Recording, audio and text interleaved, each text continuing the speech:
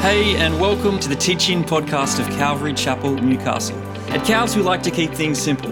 We are committed to verse-by-verse teaching through the Bible to help people know, love, and become fully committed followers of Jesus.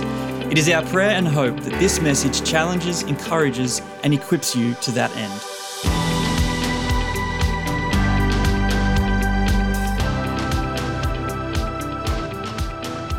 Welcome along. If you haven't already, so that's 1 John chapter 4. You can make your way there. I'm Mick, one of the elders, one of the three elders here. So we had an elders meeting on Wednesday. Once a month we get together, and it's just been a really exciting time for us as elders to be able to see the way the church is stepping up, and to see the way that people are serving, that people are just looking out for each other, and it's just an exciting thing. We've got stuff going on with the missions week next week, and something special I'll tell you about the week after that as well. But Kendall and I, we were having a chat this week about a friend of ours who's currently in the mission field. Her name is Nadia, and I'd like to tell you a bit about her. So she went to uni with Kendall and I, and we were all in first year med school together.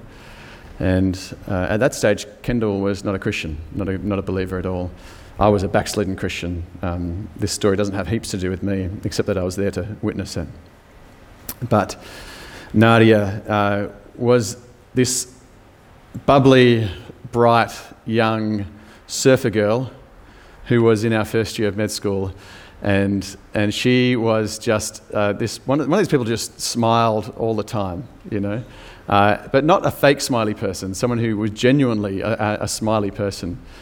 And Kendall and Nadia, by God's providence, I think, were put in the same tute group in that first year of med school.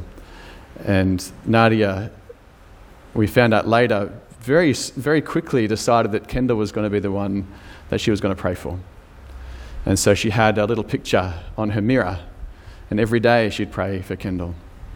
And she would give her rides into uni so they could catch a ride together all the way from Swansea. It was a half-hour, 40-minute trip from Swansea into the uni. And they would go and meet on the beach in the morning. They were both beach girls, so they'd go hang out there and see the sunset come up and have deep and meaningful conversations. And this continued on, and Nadia gave Kendall one or two books. So one was, like a just little devotional type book, and it continued. And Nadia was one of these people who would just willingly share her faith. We're in first year uni, and you can imagine med school. It's a pretty kind of secular place, and people are talking about all sorts of things that are really against what we believe. And Nadia would always stand up and say, "Well, I don't believe that. Actually, this is what I believe." And she would always, in a tute group, you have a little get to know your tute group, and inevitably she would mention her relationship with Jesus. And initially people were kind of annoyed by it, or put off by it, or intrigued by it maybe. But people just came to accept it as her. And I think her witness grew because people knew that she was genuine. Anyway, a couple of years down the track, and Kendall's in Jamaica and comes to faith, partly through that witness of Nadia. And gets back to uni, and when she first saw Nadia, they were walking to a lecture together, and she said, "Oh, Nadia, I became a Christian." And Nadia just broke down in tears. She said, "I actually took my photo off the mirror just a few weeks ago. It's not that I didn't want you to be saved, but I had to pray for somebody else." Turns out she took the photo off just after Kendall was saved. It's a super cool thing, hey? There's something about people who are assured, who are confident in their faith, who are willing to share their faith, that has an impact on people around them, and something about people who love other people that has an impact on people around them. I was really moved, actually. I shared this, what Nadia is doing now. She's a medical doctor in South Sudan. She married a guy called Chris, and they are just serving the local community in South Sudan. He's an engineer, and he's developing all sorts of technology for the local villages there, and letting them develop their industry. And she's started a hospital and is teaching local people how to do healthcare, and they are sharing the gospel and they've started churches, and they've been involved in other churches, and they are just continuing to share their faith non-stop. We shared this story with our 4 kids just a week or 2 ago, and they decided that they wanted to do something to help out. So they get a few dollars pocket money each week, and between the 4 of them, they managed to scrape together $750 to put towards those guys. They've been saving for yonks.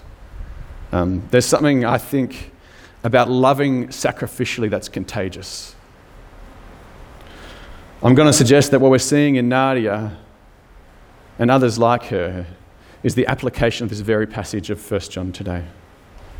There are 3 characteristics that John focuses on in this letter, in this section of this letter, in this chapter. Assurance, self-sacrificial love, and testifying or witnessing. And I'm excited to see what the Lord's going to do with us as we meditate on his words together. But first, let's just pray together, shall we?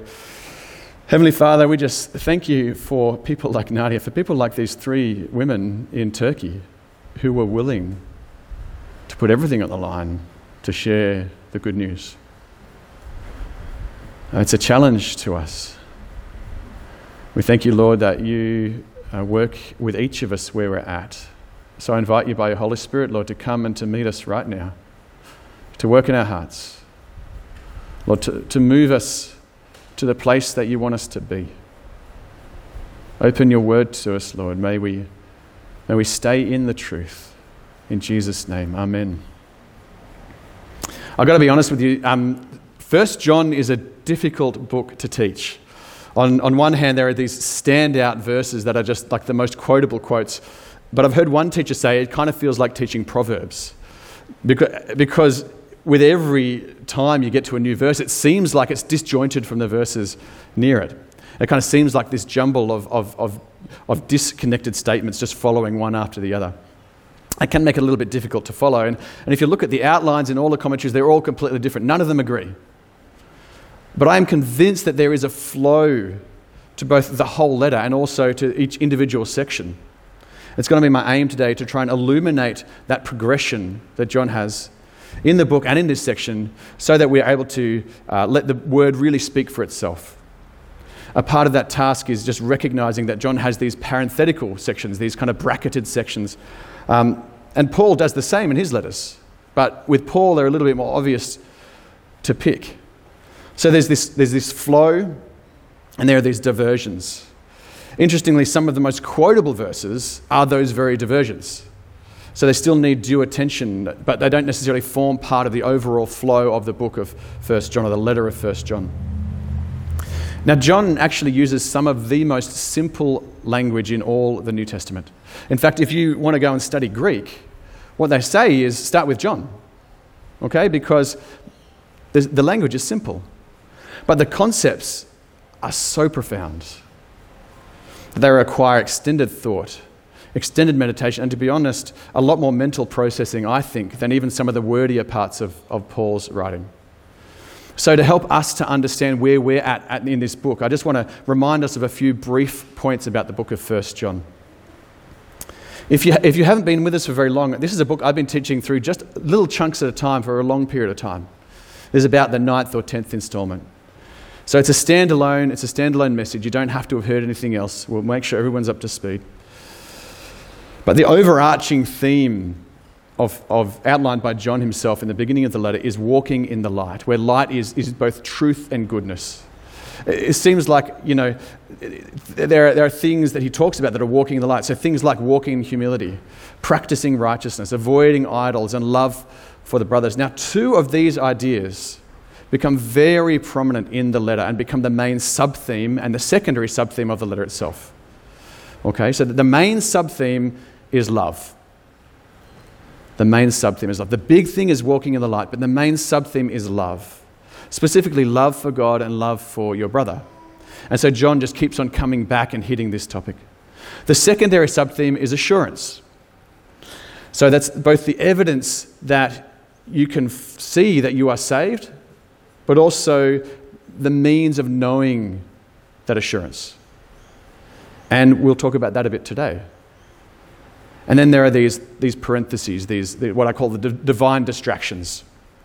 Overcoming Satan, understanding antichrists, receiving our anointing, habitual sin, prayer, overcoming the world. And we'll see one today on testifying and confession.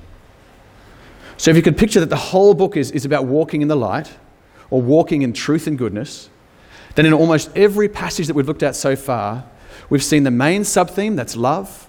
We've seen the secondary sub-theme, that's assurance. And at least one of the sidetracks, and today is no different. So with that intro, let's dive into the text. You'll see up here, abide, love, testify. These are the three themes we'll be looking at today. Verse 13 of 1 John chapter 4. By this we know that we abide in him and he in us, because he has given us of his Spirit. So we can see here exactly what we're talking about as something that John keeps coming back to in this letter, and that is the theme of assurance. John keeps on nailing this theme over and over again. And I won't labour on it because we have taught on this before, but there are some nuances here that are nice to try and grasp. First, what is assurance? It's the state of knowing that you are right with God and that you'll be right with him at judgment. It's as simple as that. But this assurance is a key theme in this letter. John wants believers not just to be saved, but to know that they're saved. And so John hits this theme in two different ways. First, he reminds people what the evidence is of their assurance. And he does this repeatedly through this letter. In chapter 1:6, he says that if you walk in the light, this is evidence of your fellowship with God. In chapter 2, verse 3, if you keep his commandments, we know that we know him. In chapter 2, verse 7, if you love your brother, you abide in the light. In chapter 2, verse 29, if you practice righteousness, you are born of him, born of God. In chapter 3, verse 18, if we love in deed and truth, we are of the truth. And in chapter 3, verse 24, if we keep his commandments, we abide in God and he in us. So that's the first way that John talks about assurance, the evidence, the what that we see to know that we're saved.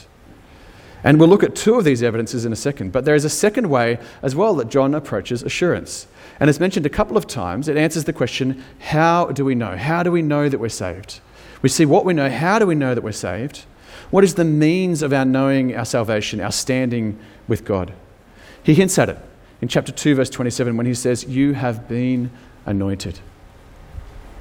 But he says it explicitly in the last chapter, chapter 3, verse 24, he says, by this we know, by the Spirit whom he has given us. And John nails it again here in verse 13 of chapter 4. By this we know that we abide in him and he in us, because he has given us his Spirit. John says he has given us of his Spirit. That is, when we are saved, we receive the Spirit and he remains with us. This is basic Christian belief. His Spirit resides inside us and testifies with our spirit. All communication we have with God is through his Spirit. Remember when Jesus said, when I go, I will send you a helper? Remember he said that? That helper is the Holy Spirit. Now, the Holy Spirit can also come upon us at times for specific purposes. That's not the sense it's used in this section, but it's a conversation for another day. So this sense is that permanent indwelling of the Holy Spirit. But what about this idea of abiding or residing? We've talked about this before, but it's just a word that means to live inside of, to remain in. Abide just means remain in. It's used metaphorically in John as a situation where something moves in and stays for good. Something changes and it's pretty much changed permanently. So it's the Holy Spirit indwelling us, abiding in us, that allows us to truly know our status before God. But John doesn't leave it there. Remember I said that there were two ways that John talks about assurance. So that's the means, the Holy Spirit, and then there's also the evidence. And you'll see the next verse begins with and. One thing about the Greek is that there was no punctuation in the Greek. No verse numbers, no full stops, no capital letters to start a sentence, no brackets, no exclamation marks, nothing like that. Okay, there was none of this. So one sentence would roll right into the next sentence. So in this instance, you could just continue that thought from verse 13 all the way through from verse 13 into 14, 15, 16. So he says, by this we know that we abide in him and he in us. How? Because he has given us of his Spirit. And then verse 14, and we have seen and testified that the Father has sent his Son to be Saviour of the world. Whoever confesses that Jesus is the Son of God, God abides in him, and he in God. So we have come to know and to believe the love that God has for us. God is love, and whoever abides in love abides in God, and God abides in him. So there are two chief evidences referenced here, which together with abiding form the theme of this whole passage, in my opinion. They are that believers will do two things. First, they will testify. Believers will testify. This is one of the evidences that you are a believer. And second, they will love. Now, that believers need to love both God and one another is nothing new for this letter. In fact, this is at least the fourth time John has come back to this topic in detail. Remember, love is the key sub-theme of the entire book, right? In fact, in this chapter alone, various different words indicating love are mentioned 28 times. 28 times in 21 verses. In fact, John is about to spend the rest of the chapter talking about this love, so we're going to get back to that in a second. But the other evidence is confessing and testifying. So what's unique for 1 John in this section is this idea of testifying and of confessing. Number one, believers will testify that the Father has sent his Son to be Saviour of the world. And number two, that they will confess that Jesus is the Son of God. Now, confess and testify, they're not fancy words. The word translated testify means in Greek pretty much what testify means in English. It's the same general idea. It's giving evidence as a witness. The word is martyrio, right? So it's where we get martyr from. But martyr, it doesn't really mean anything fancy other than just witness. A witness. Now, the slight difference between how it's used in that period of time and how we use testify now is that we pretty much use testify in a courtroom setting, right? But in that day, in that time, they used testify more metaphorically, as well as in the court setting. So it's used by John in that sense. But the meaning is pretty much the same. We publicly proclaim the evidence, which often is from our own experience, of what God has done. And confess. That just means to verbally agree with. It's literally to say the same. Homologos. Same, say the same thing. So the idea of it, though, is it's verbal. So it's not just believing, it's confessing, it's verbal. In other words, it's meant to be heard by others. So these two things have a similar meaning. And I think that it's a little bit of Hebrew parallelism. This is one of these things that the Hebrew people would do, the Jewish people would do, where they say two things in a slightly different way, but they mean almost the same thing. And what it means is you can apply the verb to both of the objects of the sentence. So first, Jesus is the Son of God, and second, the Father sent him to be the Saviour of the world. What does it mean to be the Son of God? Do you recall when Jesus was on trial, the Jewish leaders said in Matthew 26, "I charge you under oath by the living God, tell us if you are the Christ, the Son of God." And what's Jesus' response? What does he say? Yes, it is as you say, exactly. "But I say to all of you, in the future you will see the Son of Man," that's a reference to the Messiah, the Son of Man from Daniel, "sitting at the right hand of the Mighty One and coming on the clouds of heaven." What's the response of the leaders at that time? They want to kill him. Why? Well, they bring him before Pilate and they say something interesting. It says, the Jews insisted, saying to Pilate, we get this from John's Gospel, "We have a law, and according to that law he must die because he claimed to be the Son of God." Now, the only law they could possibly be referencing is the Levitical law of blasphemy. In other words, they understood that Jesus was claiming to be of the same nature as God by accepting the title Son of God. So we testify to Jesus' divinity. Now, the second idea that the Father has sent him to be Saviour of the world is fairly self-explanatory, right? "For God so loved the world that he gave his only Son, that whosoever believes in him should not perish, should not die, but have eternal life." That's testifying and confessing. One of the big themes in this section, and one of those little parenthetical sections, or one of those divine distractions that John has in this letter. And what about love? Let's see what John has to say about love. First, back in the verse we just read, in verse 16, we read 4 important facts about this love. First, we have come to know and to believe the love God has for us. Right? One important fact. The second important fact, God is love. Love is not something God just does. It's his very essence. God cannot but be loving. God's moral law flows from his very nature. There's so much to unpack here about the nature of love and the Trinity, and about simple biblical answers to philosophical challenges to Christianity. But just know this, that God's love is his very nature. He never stops being loving. Even when God judges, he remains loving. Even when God disciplines, he remains loving. When you or I love someone and then we hate someone, we have to change our mind to do that. We can't just stay loving the whole time, but God can. He's able to love through everything that he does. The third important point about love in verse 16 is that we are called to abide in love. As per our definition of abide earlier, that's just really remaining in love. Remain in love. Remain in love. We continue in love. And fourth, the promise of the assurance that we discussed earlier is specifically that assuming that we belong to God, we will abide in love. And if this is true, then we will abide in God and he will abide in us. So it's one of the evidences, isn't it? This is really just closing out the question raised in verse 13 of how we can know that we abide in him. And so finishing on this foray on these two topics of testifying and assurance, John then continues to unpack this theme of love in verse 17. Read with me. By this is love perfected with us, so that we may have confidence for the day of judgment, because as he is, so also are we in this world. Again, there's some important points here about love. By this refers to verse 16. If you back up to verse 16, by the mutual abiding of God in us and us in God, right, is love perfected with us. Which brings us to the second point about love in this verse, the idea of God's love being perfected with us or in us, the believer. That word perfected can also mean ended or completed or finished. The right and natural conclusion of God's love is his love in and through his children. Do you get that?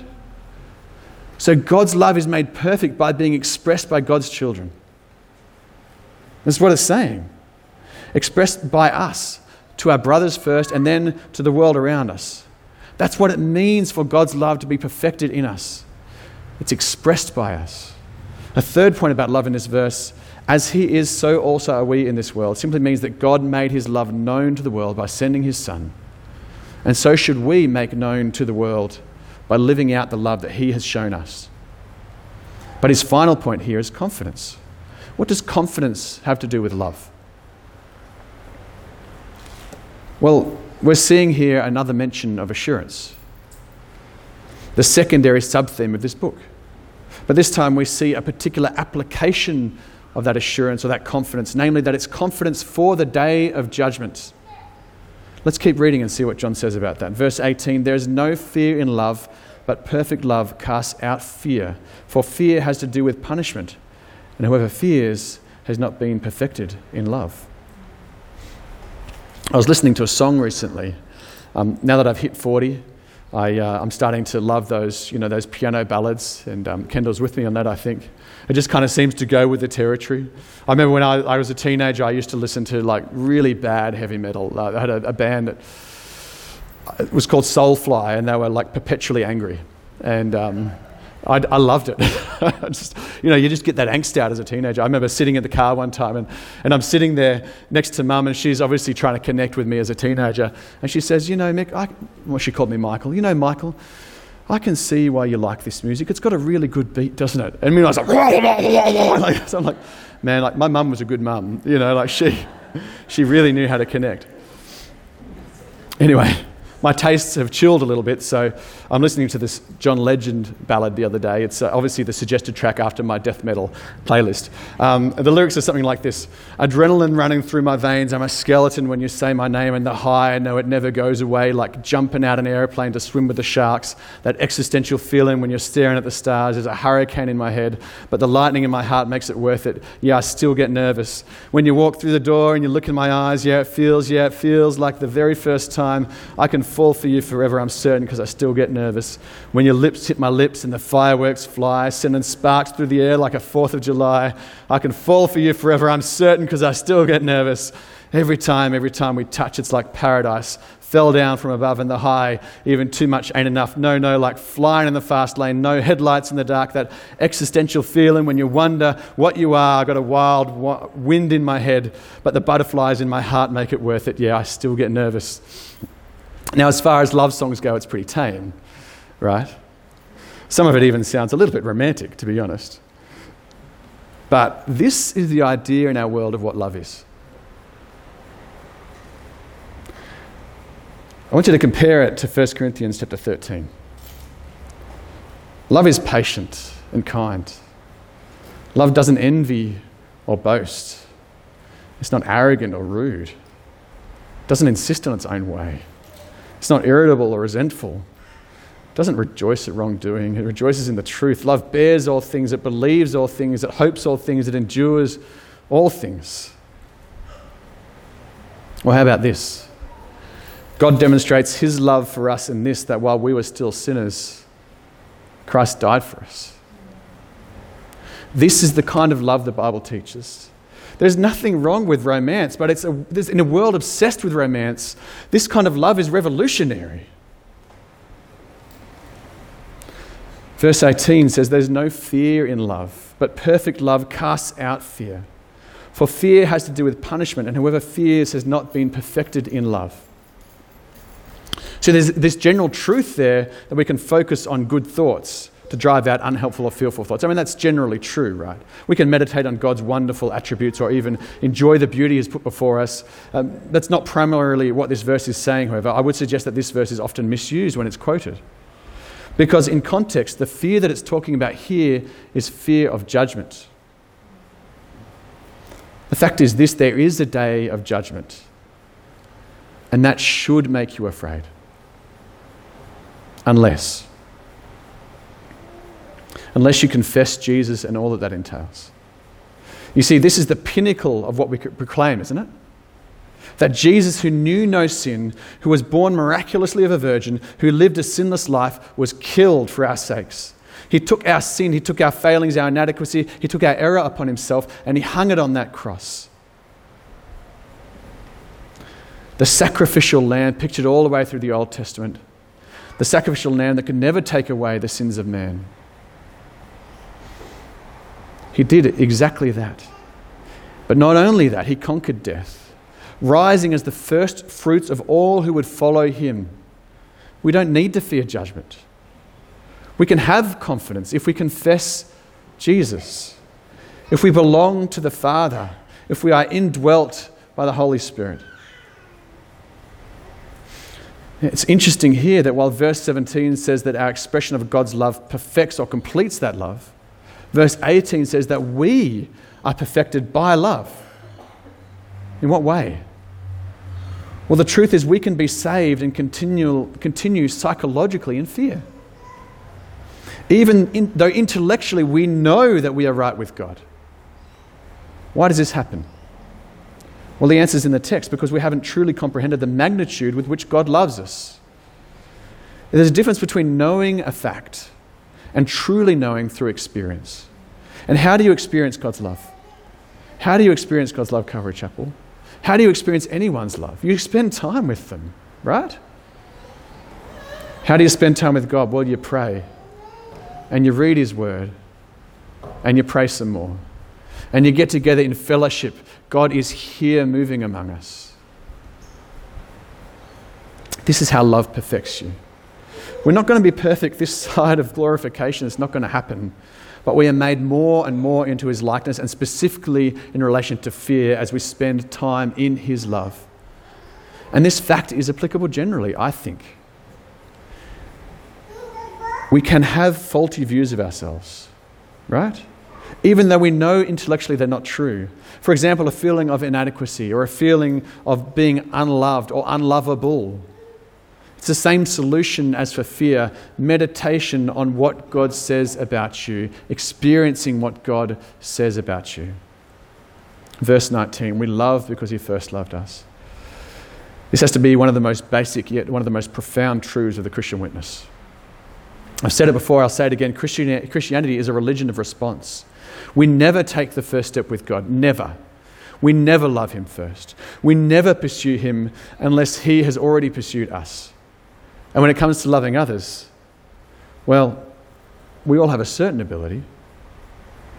Christians and non-Christians alike, we have an ability to love. Some seem more loving than others. There are people who seem loving, and some of them are not believers. Many of you have seen that to an extent. But there are a number of ways that Christians can love that non-Christians cannot love. After all, the most loving thing you can do for someone is to share eternal life with them. And you can't do that unless you've known eternal life. And by definition, a non-Christian doesn't love God. But what are the other ways Christians are able to love differently to non-Christians? You see, we all have our human inbuilt limit for love and for self-sacrifice. You know, we're all made in the image of God. We're made in the image of God in his likeness. We are made with the capacity for love. It's broken, but it's there. But Christians can and regularly do go beyond that limit. That's by definition an impossibility, unless there's extra help. And as we've seen, for the believer, the extra help is here. We are motivated by God through his Holy Spirit to love self-sacrificially, as Jesus demonstrated and as he calls us to. This is exactly what's going on with these 3 girls in Turkey. What are they motivated by? By love.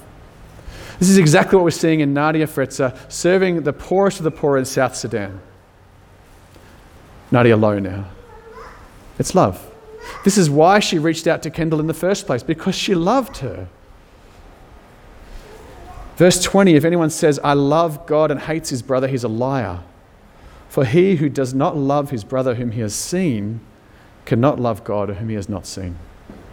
There's an implicit message here, is that God is perfect. Even though God is perfect, and even though our brother is imperfect, it's much easier to demonstrate love towards someone who you can actually see.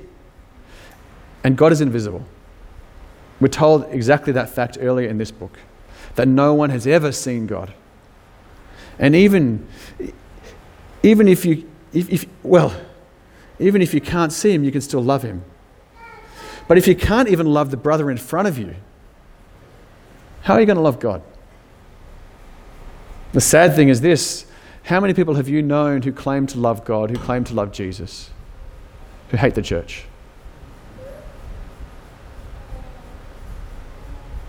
The church is their brothers and sisters if they claim to love Jesus. Even if you somehow postulate that the church has gotten all of its organisation wrong, that it's meeting in the wrong way, which is demonstrably untrue, it's still the place where your brothers and sisters assemble. If you don't assemble with them, how can you love them? But it equally applies with us. As John continues, verse 21, this commandment we have from him, whoever loves God must also love his brother. So John winds up this chapter with a summary. If you love God, you will love your brother. It's not only a command, it's also evidence of your genuine relationship with God. It's so important that John just comes back to it over and over and over again. My question is this: does it convict you? The reality is that if this is simple to do, if it was just the natural result of coming into the family of God, then John would have no need to keep reminding us, right? So I want to ask you this: how are you going loving? Is there someone you're having a hard time forgiving? Is there someone you're having a hard time loving? Are you not even with people who are difficult to love? Well, we need to bring it to the Lord.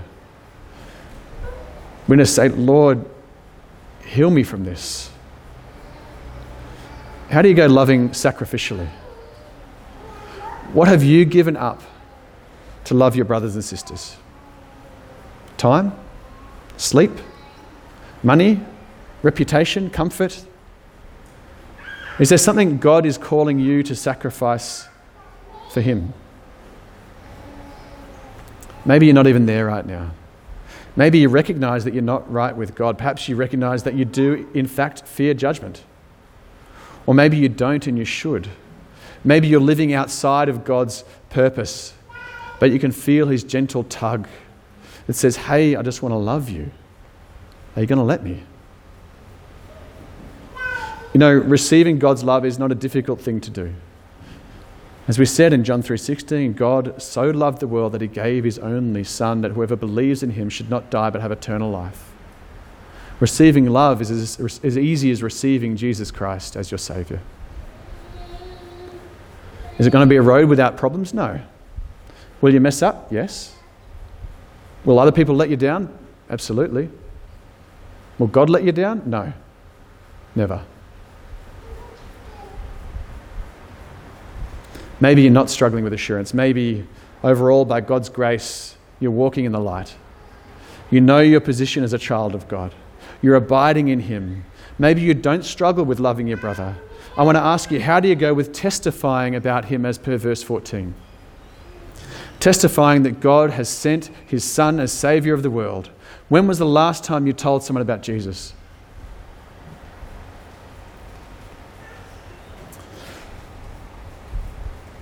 I feel the conviction myself. It's not me preaching. It's me being preached to. We have an opportunity, I think, to put into practice a bit of what we're learning today. Because next week, as Tony said, is Missions Week. And we'll be looking at just a few of the missions that Calvary Chapel supports as a church. We're a small church, but we do support some mission, I'll tell you that. This is people who are doing what John is talking about right here. Sacrificing in love. So as to proclaim the assurance that they have in Jesus. Or they're equipping others to do that same thing. Are you going to partner in prayer for those guys? Will you do it? The week after next, we're going to be hearing a testimony from our sister Nikki. Okay, that's going to be our Sunday service. We're also going to give an opportunity to respond to the message of the gospel at that service. Now this, I would suggest, is a great opportunity to bring someone along. Someone who you think God might be moving in. Can you think of anyone in that category? If you can't, maybe pray about that. Would you commit to praying for that person? Would you consider that step of boldness that's going to be required? Maybe you don't know the right words to say. It's okay. We can learn these things together. And remember, we have the Holy Spirit. He's with you. It's amazing the times when I've preached the gospel to someone and I get ideas jumbled in my head and you start talking and it just comes out. Have you experienced that before? Where it comes out and you're like, where did that come from? And people are responding. The important thing to remember is that when you walk out of this room into the Monday pulpit, God goes with you and before you and after you. He doesn't demand perfection, but he does require a willing heart. Let's pray together, shall we? That God would do exactly that in us. Father, give us hearts that are willing. Lord, we desire to be used by you. Lord, thank you for the assurance that you give. Thank you that we can know beyond a shadow of a doubt that we have accepted, that if we have accepted your Son Jesus as our personal Saviour, that we are right with you. It doesn't matter what's happened. If we are willing to lay down our lives, Lord God, you will use us. So we thank you for the privilege it is of not only being in your family, being called the children of God, Lord God, but of being used by you as your sent ones. So Father, would you send us? Equip us, we pray. Lord, thank you for the Holy Spirit that goes with us. We pray that you will prepare hearts even now in our city to hear the message of the good news. That you have sent your Son to be the Saviour of the world. Father, we praise you for your goodness. Praise you for your word, for the way you communicate to us. Just bless us as we go and as we fellowship together. We pray in Jesus' name. Amen. Thanks for listening to the teaching podcast of Calvary Chapel, Newcastle. If you would like to check out more of our teachings, please visit ccn.org.au/teachings.